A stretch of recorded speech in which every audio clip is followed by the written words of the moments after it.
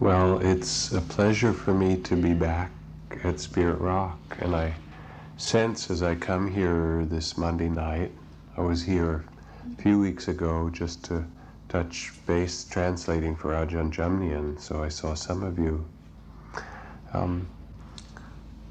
Just what a love I have for this community and this place. It feels like home in many, many ways. And for a lot of you that I've known now for over the years.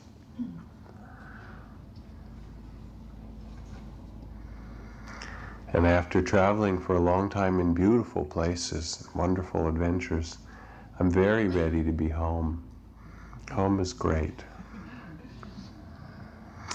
I've heard that Monday night over these past half year and more has been in very good hands, that Guy Armstrong was a terrific teacher and other very fine people have come and gone. And I begin to reflect in returning, as we're now partway through the 13th year, what we are doing together. So tonight I'd like to speak simply in that way. I see Monday nights in particular as a kind of gate, like a Dharma gate, which introduces people to the practice of meditation or the practice of awareness and compassion in this particular simple form.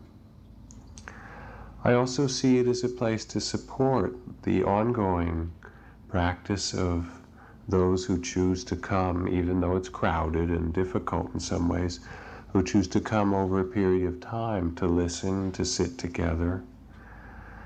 In this fall, I want to do a long series of talks on the discovery of Buddha nature, or discovering Buddha nature, so some way that makes it useful to people who've been sitting for some time. And I also see it as a place that's a preparation for a fuller or more deeper training in meditation and spiritual life that's offered both here or elsewhere from Spirit Rock. It was interesting in traveling that I met people in various countries I visited who had heard about Spirit Rock in monasteries of Asia and meditation centers in Europe and India. And we're asking questions like, what's happening to practice in Buddhism in the West? What are you all doing at Spirit Rock? And I see it myself most fundamentally as a place to remember what we most deeply value, to listen to our bodies and our hearts, and to reawaken within us that understanding of that which is sacred, which is perhaps the same task as in a traditional monastery of monks and nuns, only we're not that. We're this strange hybrid of lay people with a deep spiritual interest. To reawaken the connection to the sacred. There's an old story about a young man who visited a village one day, and in the village observed a sage who lived there, a wise man, fetching water from the village well. The old man went over to the well and put the wooden bucket that was on a rope down into the water, threw it down, and then pulled it out, as one did, hand over hand, kind of heavy, and poured the water. The young man disappeared and came back a day or two later and returned with a wooden pulley and a gear for turning it to really make it work easily. And he approached the old man the day later and showed him, this is how it works, how you can put the gear on and pull the water up so much more easily. You put the rope over this wheel and draw a crank on the handle. And the old man looked at it for a while quietly, and then he said, I don't think I want to use it. He said, "For I'm afraid if I install a device even like this, my mind will start thinking itself clever. And with a clever mind, I may no longer put my heart into what I'm doing. Instead, my hands and wrists alone will start to do the work. And if my heart and whole body are not in the work, my work will become without joy, joyless. And when my work is joyless, how do you think the water will taste?"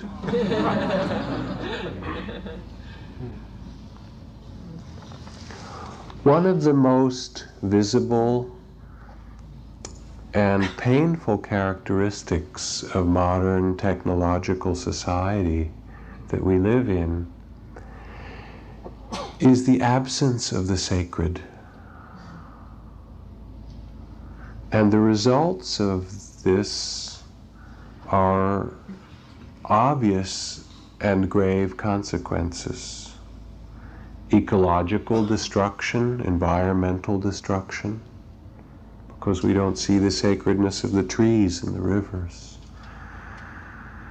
At its worst, a modern medicine that can be very effective, but if you're in the realm of birth or dying or some of the other kinds of sicknesses, you can encounter a medicine without a healing spirit.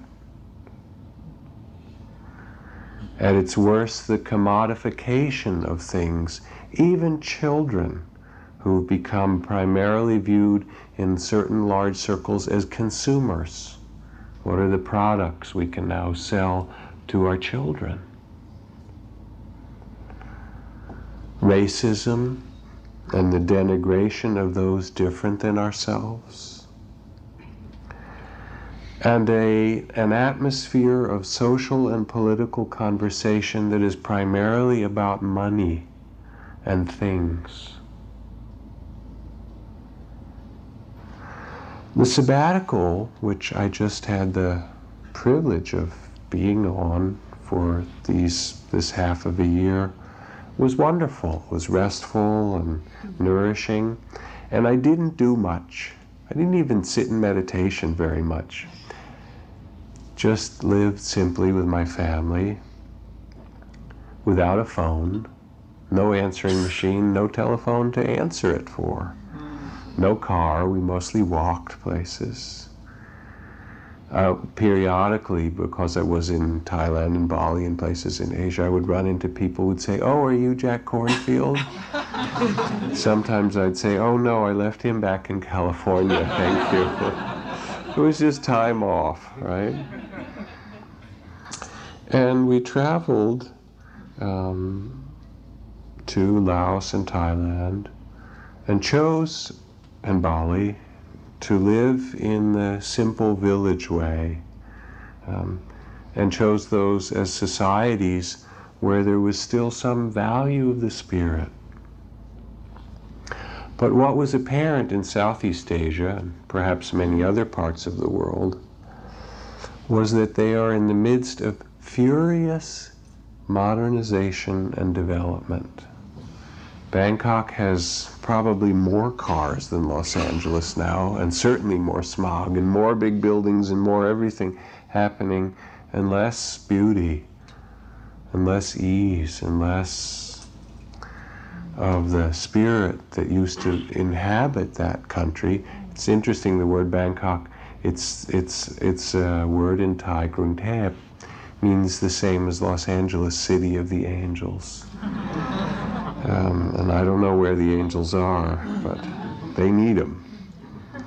The level of building, of development, of roads, of infrastructure, of factories, the number of cell phones that you see in the lobby of fancy hotels in Denpasar in Bali or in Bangkok is incredible.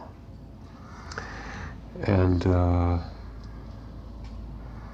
even in Bali, the roads, because there's this huge tourist influx with a lot of money, the roads, these tiny little winding roads around the volcanoes and so forth, are now getting filled with cars and motorcycles, and lots of cars. And what was interesting, it wasn't the tourists alone who were driving it was all these Balinese with their new Toyota, pickup or whatever, dressed in beautiful silks on their way to some temple ceremony. And this combination of the old and the new. I knew something was happening when I went to one of the great temples outside of Ubud in Bali to bring a friend. We were showing him around near where we had lived. And the temple, as they often are, was empty in the daytime. It's a place where people gather for certain sacred occasions, and the rest of the time it's very quiet.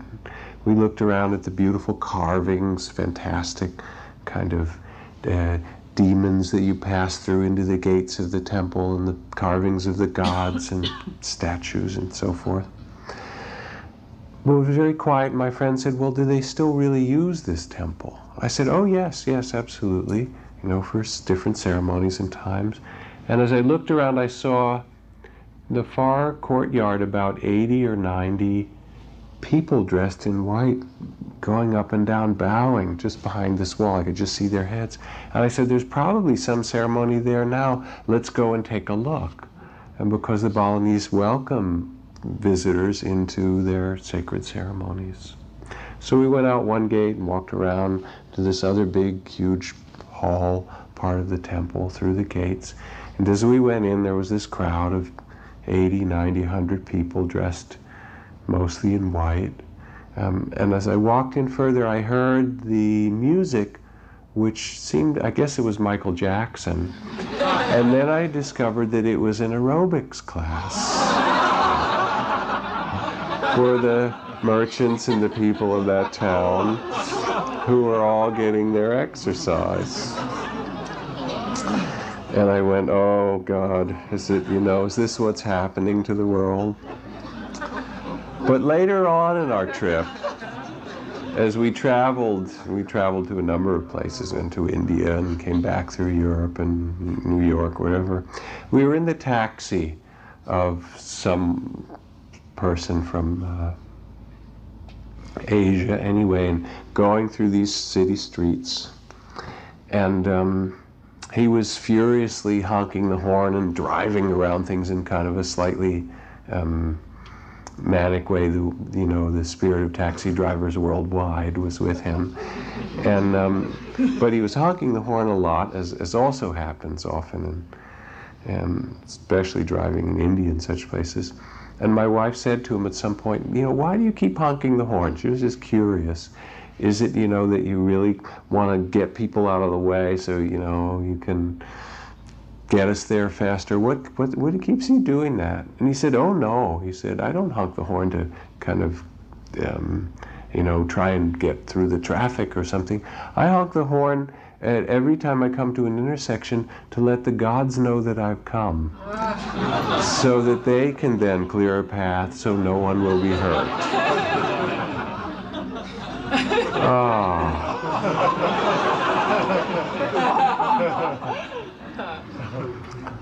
So that's somehow where we are. We're in our cars, right? And we're wondering what happened to the gods, right? Beep. The village that we lived in, Bali, which was a little ways outside of Ubud, the people that we lived in a Balinese compound with a family and so forth, still spent probably 25% of their waking hours doing sacred ritual. Offerings, prayers, blessings, entering the temple, leaving the temple, making music for the gods, dancing for the gods. And there was a big temple festival in a couple of villages over from where we lived sometime after we got there. And the whole of our village was an important temple right along the river, and the gods of the river are supposed to be really honored if you live near that river. So they rang the big drum at the temple one day, And there'd been days and days and days of preparation. And then they took the barang, which is kind of the village dragon that cares for the spirit, protects the spirit of the village, from the two main temples at either end of the village. And 2,000 people, almost everyone in the village, came out, the children, the adults, the old people, and they were dressed. The Balinese people know how to dress, the most gorgeous batiks and silks and gold and whatever. And we all spent the rest of the day walking the dragon over to the other village to honor that temple. And then when they got there, all these other dragons from all the villages came around. The dragons danced, and then the people danced. And it went on for 3 days and nights of dancing, not for one another, but to honor the gods. It was so beautiful. We went to Laos as well as Thailand, and in part went to be in old Asia, because Laos is not yet developed very much. It has a kind of benign socialist government.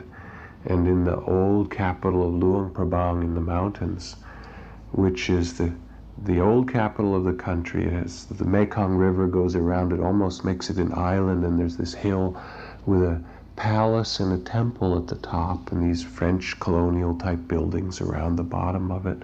The whole city is 8,000 people. It's like smaller than San Anselmo. And you could walk down the middle of the street mostly. There weren't many cars, and TV had just come. And all the men that you met had been in the monastery. Everybody still went through the old rituals. When they matured, everyone who turned 20 became a monk. And many of the women had been nuns, and it was still alive there. My friend Ajahn Sumedho went to a funeral on the border of Laos. I ran into him in Thailand, and he said, yes, for this famous teacher, we went to this old forest monastery, and thousands of monks came from the caves and the forest monasteries to pay their last respects. So they were still there. But much of it is lost, going very quickly. The level of TV, you go into the family compounds in Thailand or even in Bali now, and where people used to sit out and talk to one another in the evenings, there's this blue glow in like 5 or 6 of the little houses in the compound, and every little part of the family has their own TV, and it's turned on to their own channel. And it's sitcoms, Asian sitcoms. You know how bad sitcoms are in America. I mean, they can be amusing when you're desperate, but and violence and this push to become like modern Asia, like Hong Kong or Japan or South Korea or something. The village that we settled in Thailand was way in the south by the ocean. We stayed with some friends, and it was quite lovely. And it too had begun to modernize. There were some new inns for people to stay by the water and shops. And I noticed in our village in southern Thailand that in the middle of this village there still was, this very large spreading Bodhi tree. A tree like the one that the Buddha was enlightened under in India. And they are planted around all of Buddhist Asia as symbols of the sacred tree of awakening. And this particular tree, which had obviously been in the center of the village for hundreds of years, now someone had built a new shop, and the tree was kind of near where the shop was, right next to where the shop was built, and they kind of built an alcove in the shop so they didn't cut the tree down, but the shop was all around it, right? And tourist goods were being sold, and there was this big Bodhi tree. And I looked closely at the tree, and it still had these old fading ribbons from the ceremonies that people will do to honor the possibility of enlightenment in the midst of their community, or to make offerings. So I kind of looked at that, and I became interested in this tree, and I would go for my walks down the beach in the morning. And one morning I walked by the tree, kind of up on the road, And I noticed there was a little painted can there, and there were fresh sticks of incense that were burning, and fresh flowers. And then I went by each morning. I began to watch the tree, and noticed every morning that someone or ones, even though the tree seemed forgotten, was going there in the old way and paying their respects and lighting incense and leaving the flowers, as if to say, even though we've modernized our village and there's this little alcove left for the tree in the store here, we haven't forgotten you. And I believe, because it is really who we are, that the tree will never be forgotten. It can be forgotten for a while, you've probably noticed that. But not fundamentally. That this sacred tree is in our midst. And sometime or other, we all remember it. Maybe it's the time of birth, or death, or great changes that come in life to all of us, as they inevitably will. But in those moments we remember the sacred tree. Black Elk, the Native American visionary medicine man, he saw it in his visioning on Harney Peak. He said he saw the one great tree of life which holds up every part of life. In the center of the world, wide as daylight and as starlight, sheltering all the children of the Great Spirit, and reminded those who he spoke to that we must nourish the root of this sacred tree, that it may continue to leaf and bloom and fill with singing birds. Perhaps we could say that this image of the sacred tree and that incense and flowers that were left there where it wasn't forgotten is really the same as our coming together, sitting together. It's a reminder to us, and perhaps it raises a question for us as well. On what do we base our life? And what do we trust most deeply? Development? Money? Electricity? I say this after the blackout. My luggage still hasn't come in. I flew in a couple nights ago and spent a good part of the night at Denver Airport, and then was routed into Oakland minus my luggage. So what do you trust? Where is our trust? Gain and loss? Or something deeper? In the course of this time away, I also spent a bit of time in Dharamsala at the Western Buddhist teachers meeting with His Holiness the Dalai Lama. There were about 30 of us from around the world, and a small party of famous Tibetan lamas. And there were all these questions about Buddhism and spiritual life, the forms that it might take in the Western world, and whether Western teachers and lamas would hold the same role as masters in Asia, where there's people come in and they bow, or they meditate and they visualize the master in front of them as the Buddha himself or herself, and make all these offerings, and kind of looked around the room at this motley crew of Western teachers and said, well, which one of you is going to kind of announce yourself as the next Buddha? And it just didn't fit somehow, you know. And so there were these questions, well, how should we do it? How should we make this ancient tradition and practice work and come alive in the West? And of course, although they were nervous a little, don't change it too much, the Dalai Lama, as always, is so gracious and wise. He said, you know, in the end we can't tell you. We don't know. And you will have to figure it out. We don't know. And what was implied in his saying that very, very directly is, he said, you must find the way is this, underneath that was this sense that I must trust you, and I do trust you. I trust you to take what is precious and to value it as you value the sacred life, and bring it to your own cities, to your own families, to your own communities, and find your way. What do we trust? The most important thing many of these teachers spoke about in their own work and teaching, that they had to communicate to others,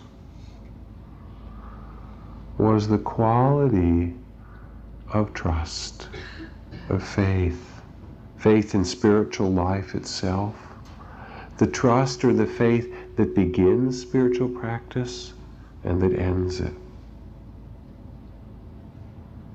In a world of so much change, what is trustworthy? It changes all the time, this world that we know of sights and sounds and gain and loss and praise and blame. This is from the Tao Te Ching. The Tao, the Dharma. The Tao gives birth to all things and all beings, nourishes them, maintains them, cares for them, comforts them, protects them, and then takes them back to itself, creating without possessing, acting without expecting, guiding without interfering. The Master is one who trusts the Tao. She is good to people who are good. She is also good to people who aren't good. This is true goodness. She trusts people who are trustworthy. She also trusts people who aren't trustworthy. This is true trust. She who is centered in the Tao can go where she wishes without danger. She perceives the universal harmony even amidst great pain, because she has found the Tao in her heart.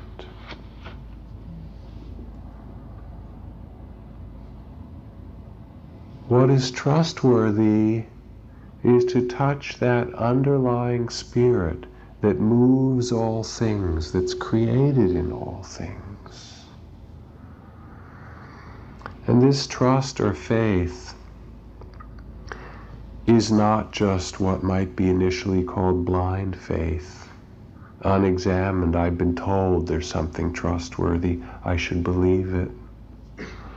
Nor is it even that tentative faith. Well, it does seem right to me. I've reflected, I've looked a little bit.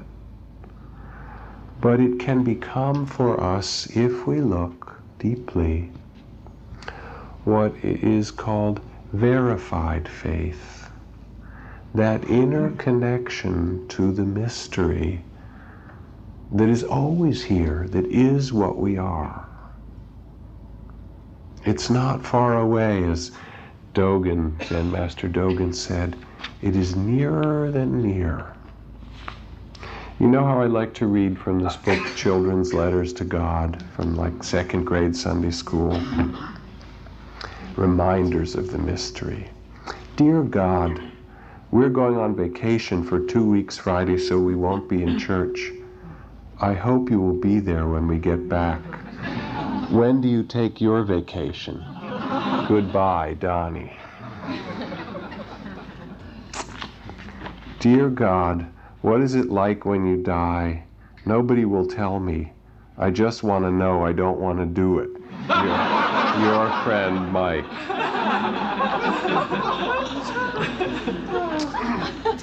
Dear God, are you real? Some people don't not believe it. If you are, you better do something quick. Harriet Ann. Dear God, I wrote you before. Do you remember?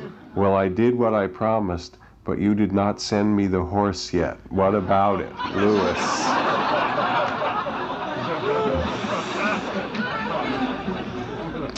Dear God, do you get your angels to do all the work?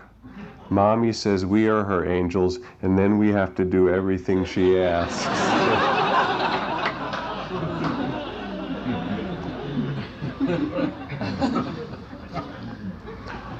What is this mystery, this spirit that we can remember or awaken to? Let me tell you a couple of stories about a British scientist whom I know, named Rupert Sheldrake, whose work is both profound and delightful. And Rupert, who was a biologist by training, has written and described the process of life in the language that he calls of morphic resonance, of life coming out of consciousness itself. All kinds of wonderful things that he's written about. But he wrote recently, I guess in the last couple of years, a book that became particularly popular in England, entitled something like 7 Experiments You Can Perform at Home That Could Change the World. And these were experiments with that which science hasn't yet noticed, but that's all around us. One of them, I think, had to do with homing pigeons, and I don't remember that. But anyway, because it was quite popular, the BBC decided to do a show on Rupert's experiments and to try a couple of them to see what would happen. And so he set them up and they filmed them. And again, it was quite popular in England. The first of these 7 experiments that I remember anyway was one about dogs and their owners. And the hypothesis was this, that there were many people who reported, kind of as just anecdotally, that their dogs knew when they were coming home and that they would be there wagging their tail. Not only would they be there wagging their tail when, they might have heard the car, that particular sound of that car down the block, but somebody might be home with the dog, and half an hour before the car pulled up, the dog would get up and walk over to the door and kind of sniff and wag its tail, like waiting for that person to come home, and sure enough, within half an hour that person would come home, as if somehow the dogs knew when I won't call them their owner, when their friend was going to come home. So the experiment that Rupert had set up was this. He had someone who felt they had this kind of connection with their dog, and admittedly it has to be done a number of times. And the BBC set up their cameras first in this person's home, met them, introduced the person, and how BBC does it in this nice formal British accent, and this is the dog, and you're introduced to it. It's kind of lovely. And then they put 2 cameras simultaneously with little timers underneath, split screen, and they took the man of the house, in this particular case, and they drove him 200 miles all the way across England and brought him to this lovely country estate, told him to put his things in the dresser in the bedroom, showed all of this, and then he was sitting there he went to sleep for the night, and the next day was sitting in the drawing room by a nice fireplace, sipping sherry or whatever it was, just kind of enjoying himself. And at some time in that next 24 hours, he would receive a call. There was a phone there. He didn't know what time it would be, telling him that he should pack his bags. It was time for him to go directly home. Meanwhile, the camera was also in the dog. And the dog was just lying there all day long. And then the phone rang 200 miles away, and the man picked it up and said, well, this is, so-and-so from the BBC. It's now 4:28, and we've decided it's time for you to go home. So please pack your things and, get in your car and start home. And you see this other half of the screen, and there's the dog, and it's sleeping, and the phone rings, and the conversation begins just 5 or 10 seconds, right? And 10 seconds into the conversation, the dog, who's been sleeping all day long, lifts its head up, stands up, kind of shakes itself, goes over to the door, and starts wagging its tail and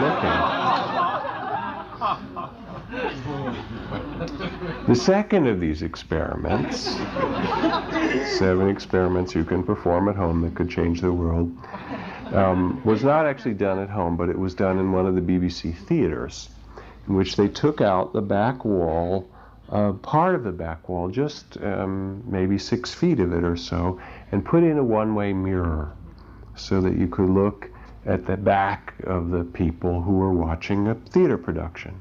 And then they asked some play to come on and open the seating for a few hundred people to sit and watch some play at BBC. They took out of the line of people waiting for the play at random 5 people who were willing to engage in a little experiment during the play, didn't know much about it. And then they asked in the line, is there anyone here who has a black belt in martial arts?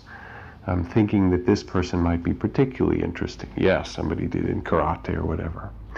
And they took these 6 people and seated them in 6 chairs behind the one-way mirror, looking into the room at the back of the heads of all these people during the theater production. And they placed a camera filming the room during this whole time.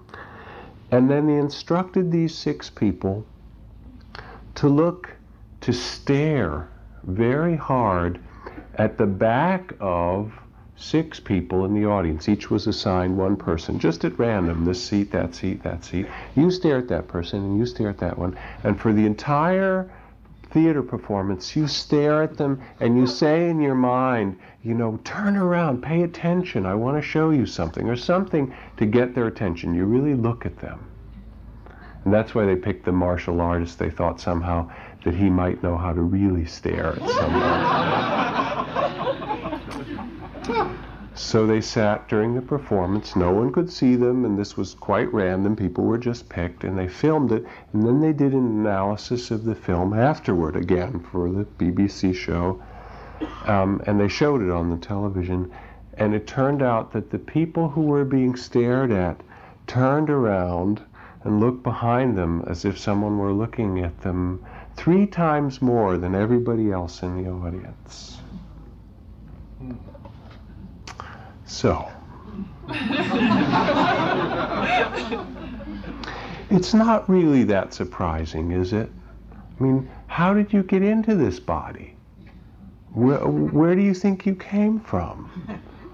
What makes, I mean, we can talk about, you know, wood and metal and cloth and all these kind of physical things, including the earth and air and fire and water, the elements that make up this body. But how about consciousness? How about the fact that we see and hear and smell and think and feel? Who are we really? Little kids remember. These are these nice letters to God. They talk very personally, as if God were around somewhere to talk to. Who are we? Maybe we're just sunlight. You know, without chlorophyll, without that extraordinary capacity of leaves to drink sunlight and turn it into sugar, which then gets eaten by various other animals and you know, fertilizes, makes the soil on which all the things that we eat and live grows. Without sunlight, we wouldn't exist. In a way, our bodies are sunlight. There's sunlight captured in water and minerals together. And, you know, whether it's true or not, I hope it is that they found some life on Mars. And 3 new planets already this year. You know, if you could shrink our galaxy, if you could shrink our solar system all the way out to planet Pluto, our huge, vast solar system, down to the size of a baseball, okay? So our solar system is now the size of a baseball. How big do you think our galaxy would be? Somebody guess. Size of this room? Size of this room? Bigger. The size of the Earth. So someone said the size of the Earth. Someone else? Bigger than the size of the solar system. No, those are too big. it would be not quite the size of the Earth. It would be the size of North America. Our solar system is like one baseball, and our galaxy is then the size of all. Imagine putting one baseball like in Kansas City, right, in the middle, and the rest of our galaxy would be the size of the North American continent. In the last 6 months, the Hubble telescope has discovered 40 billion new galaxies. So probably out there, there is the same thing happening as there was on Mars and here. There is this amazing quality of consciousness knowing itself, coming out of this great sea of being. When we remember we are not human beings having spiritual experiences, but spiritual beings having human experiences, then everything becomes workable. Our lessons, our homework, our sorrows make sense to us. Our beauty, the preciousness of each unique day and each unique form of being.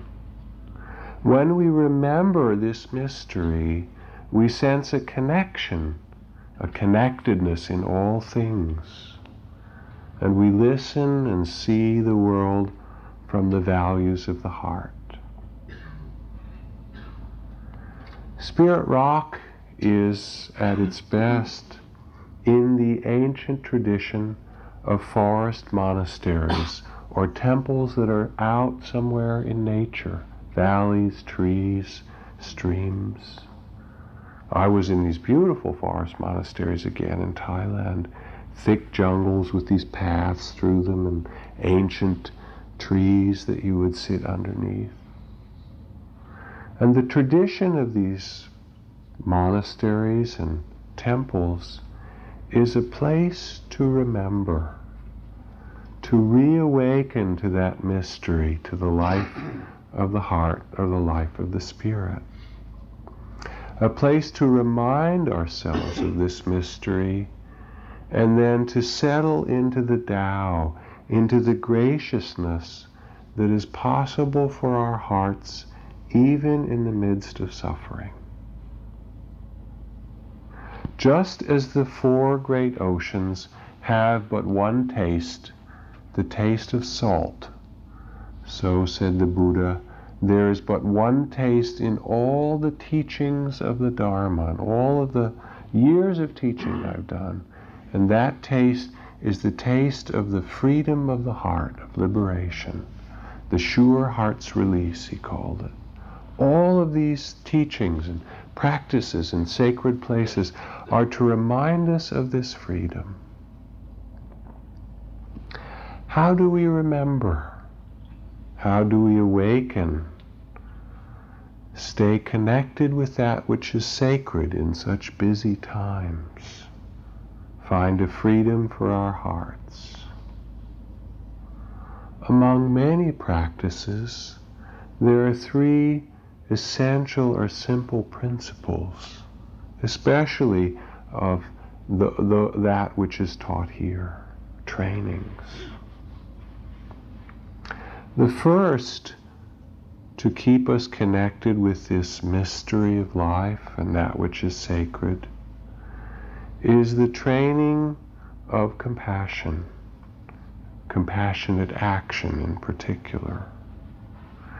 And this training means changing our heart's intention to one of compassion, that how we speak and act are words and deeds which have a great power, will come from the intention to help rather than harm.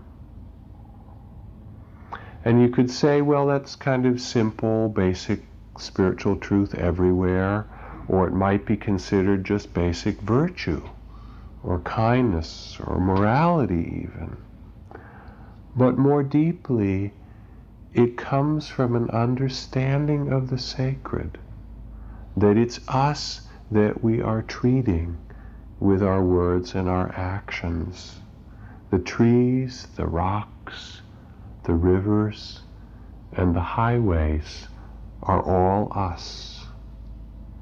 As Kabir, the Indian mystic, writes, "Are you looking for me? I am in the next seat.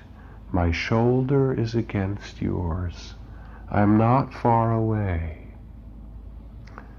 You don't steal in the temple generally. You don't steal from your family, do you? We hope.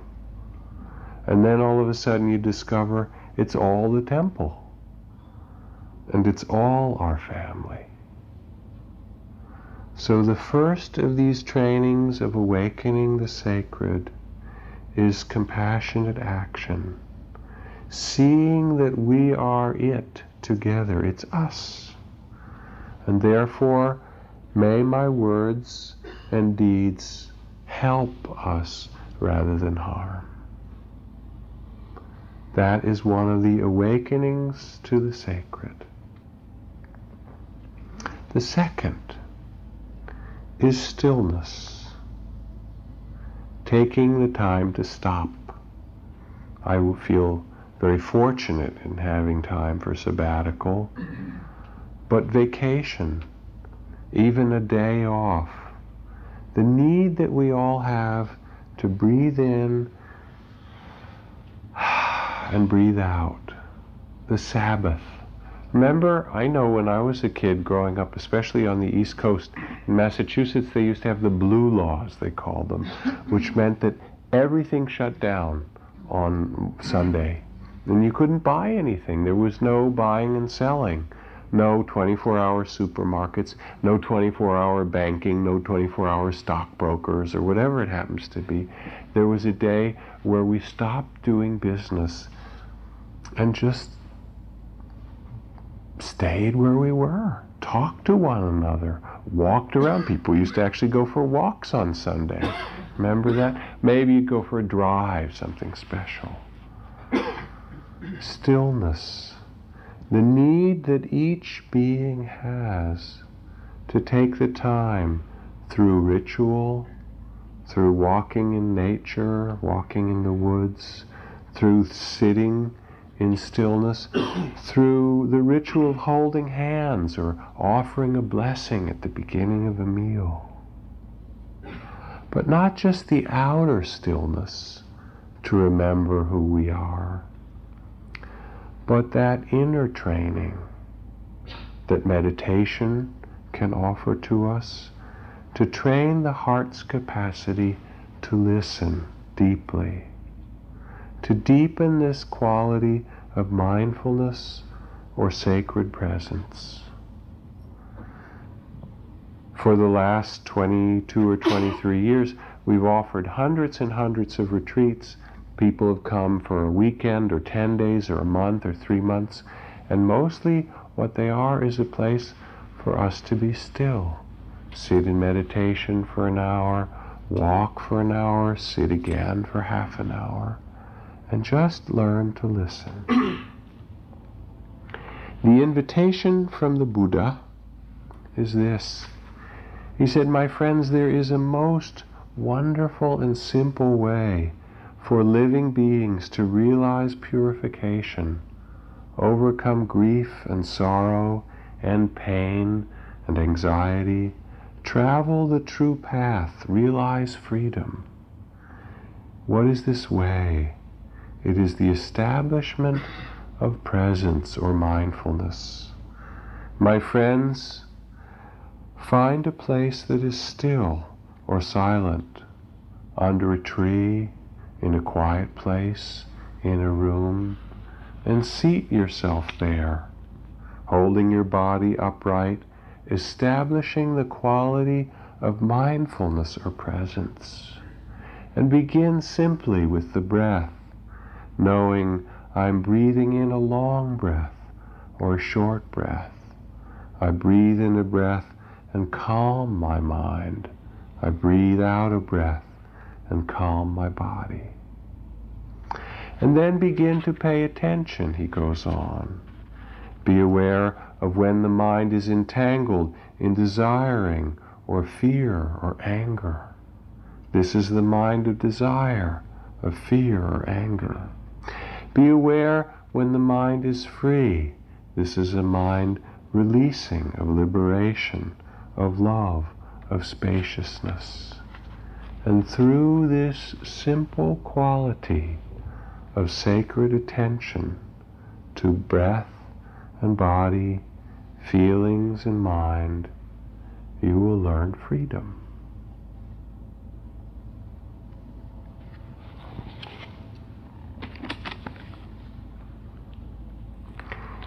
In bullfighting, which I don't know very much about, but I read this in Rachel Remen's wonderful new book, Kitchen Table Wisdom. In bullfighting, there's a place in the bull ring where the bull feels safe. If he can reach this place, he stops running and can gather his strength. He's no longer afraid. From the point of view of the matador, this place is a problem for him. And it is part of his job to keep the bull from going there too often, to know where this sanctuary is, because it's different for every bull, and make sure the bull cannot occupy this place of wholeness.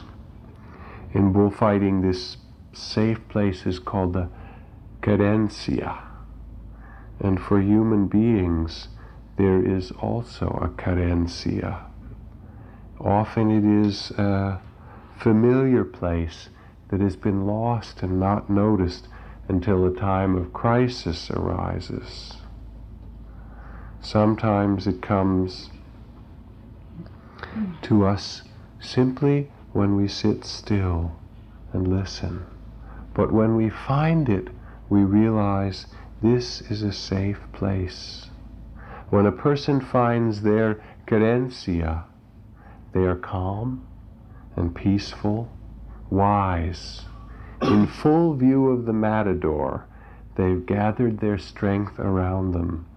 The inner silence, this inner resting place, is more secure than anything else we could do. To sit is to remember that place, to find that stillness, to listen. And in this stillness, we remember who we really are. And that is the third of these fundamental principles. Compassionate action, seeing the sacred in our words and deeds. Inner stillness, stopping running around quite so much and taking the time to listen, to reconnect with our hearts.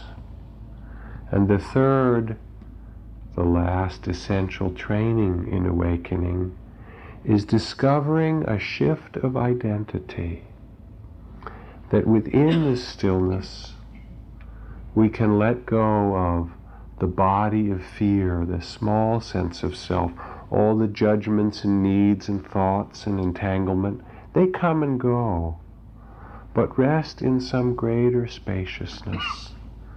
What Ajahn Jumnian called seeing with the eyes of wisdom, or Ajahn Chah, my teacher, described as resting in the knowing, in the one who knows.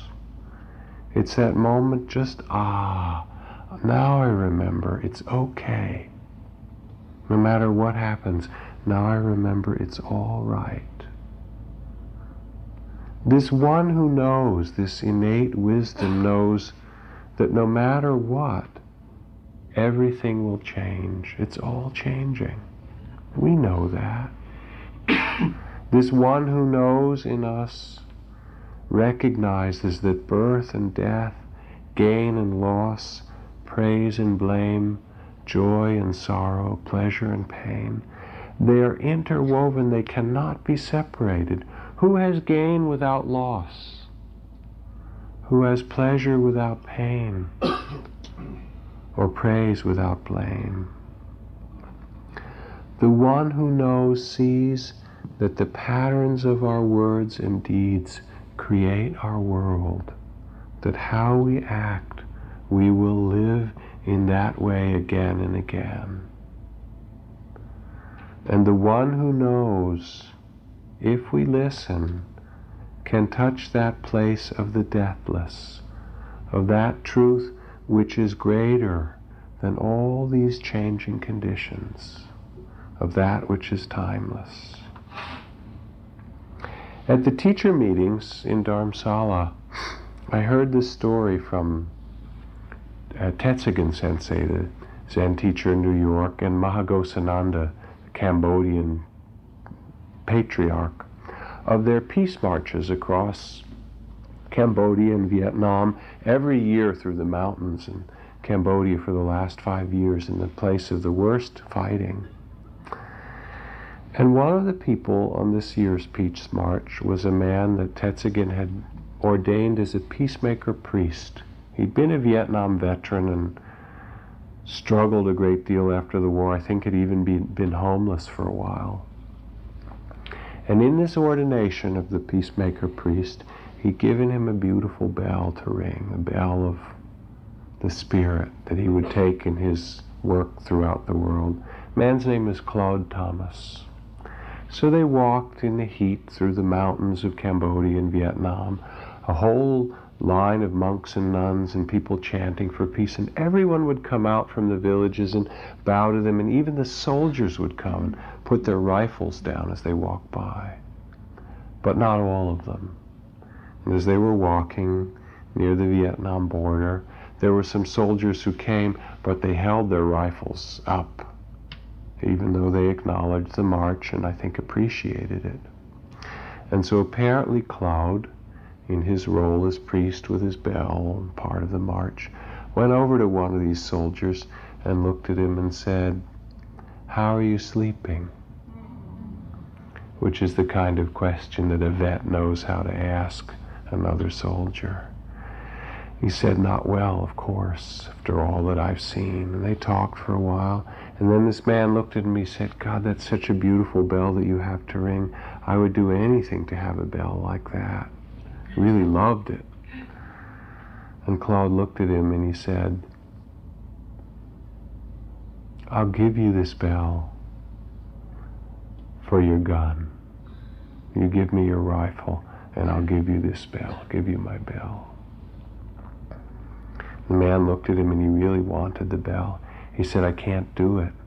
My officer is over there and I'm on duty. I cannot give up my gun." Claude looked back at him and he said, "Well,"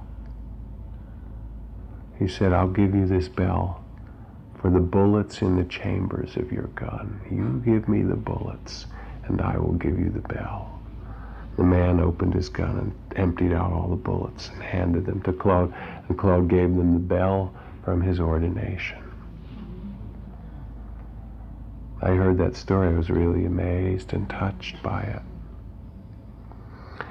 This is a moment of grace, of knowing in the midst of difficulty that we really are connected, that we are one, that it is our brothers and sisters. But it doesn't have to be that dramatic. A few days ago, at the 20th anniversary of our center in the East Coast of IMS, I was sitting around with Ram Dass. He was telling the story of being at the luncheon that I was sorry to have missed. Remember when Gorbachev came to town last year and there was those meetings about that he held, his foundation, about changing the world for the better, and it was Gorbachev and George Bush and Maggie Thatcher and Secretary of State George Shultz and all these people. Well, it was a big luncheon. Ram Dass was describing the luncheon they had.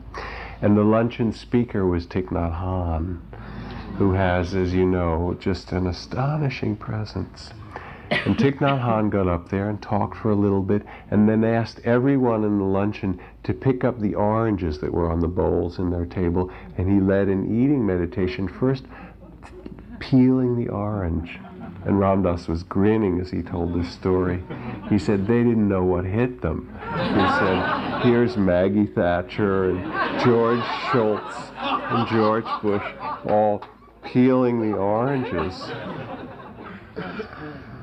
You know, and what's beautiful about it is that it was a moment of innocence that they all shared.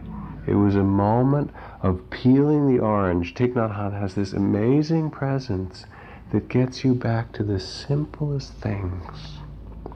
I remember when Thich Nhat Hanh first came to San Francisco Zen Center, and Dick Baker was still the Roshi there, and he described Thich Nhat Hanh in a phrase. He said, "This is a quite remarkable man," and someone said, "Well, how would you describe him?" And he said, "Well, he's a cross between a cloud, a snail, and a piece of heavy machinery."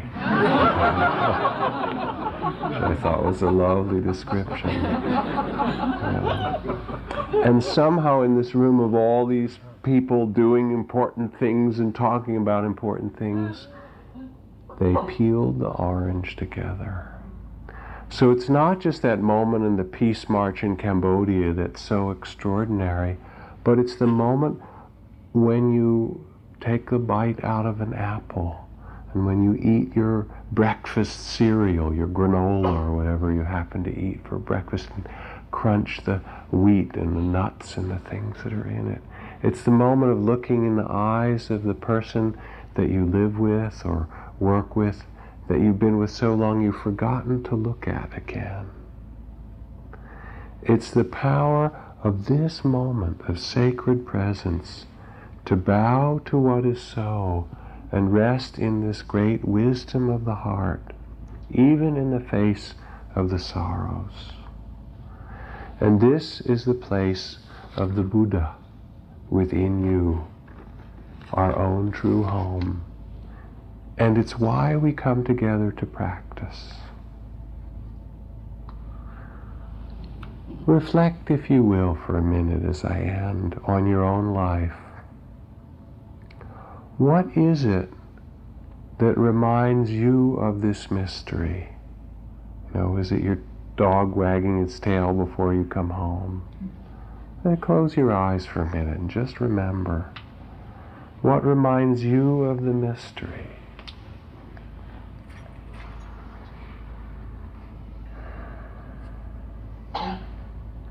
What most nourishes your heart? Walks in nature, time alone, listening to music, time with a beloved friend, sitting still and just breathing.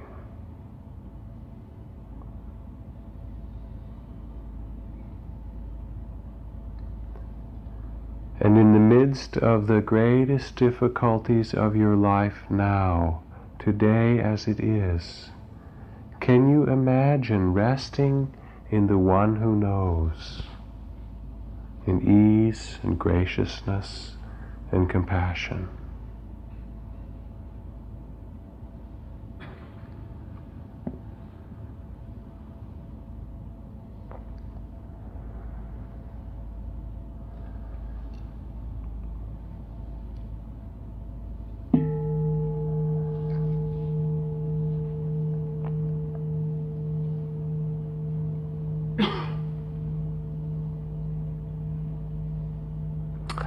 I'm very happy to be back here to share with many people the creation of this as a sacred space, and simply to come together and remind one another of the Tao, of the way, and of the importance of listening with that kind of respect, presence.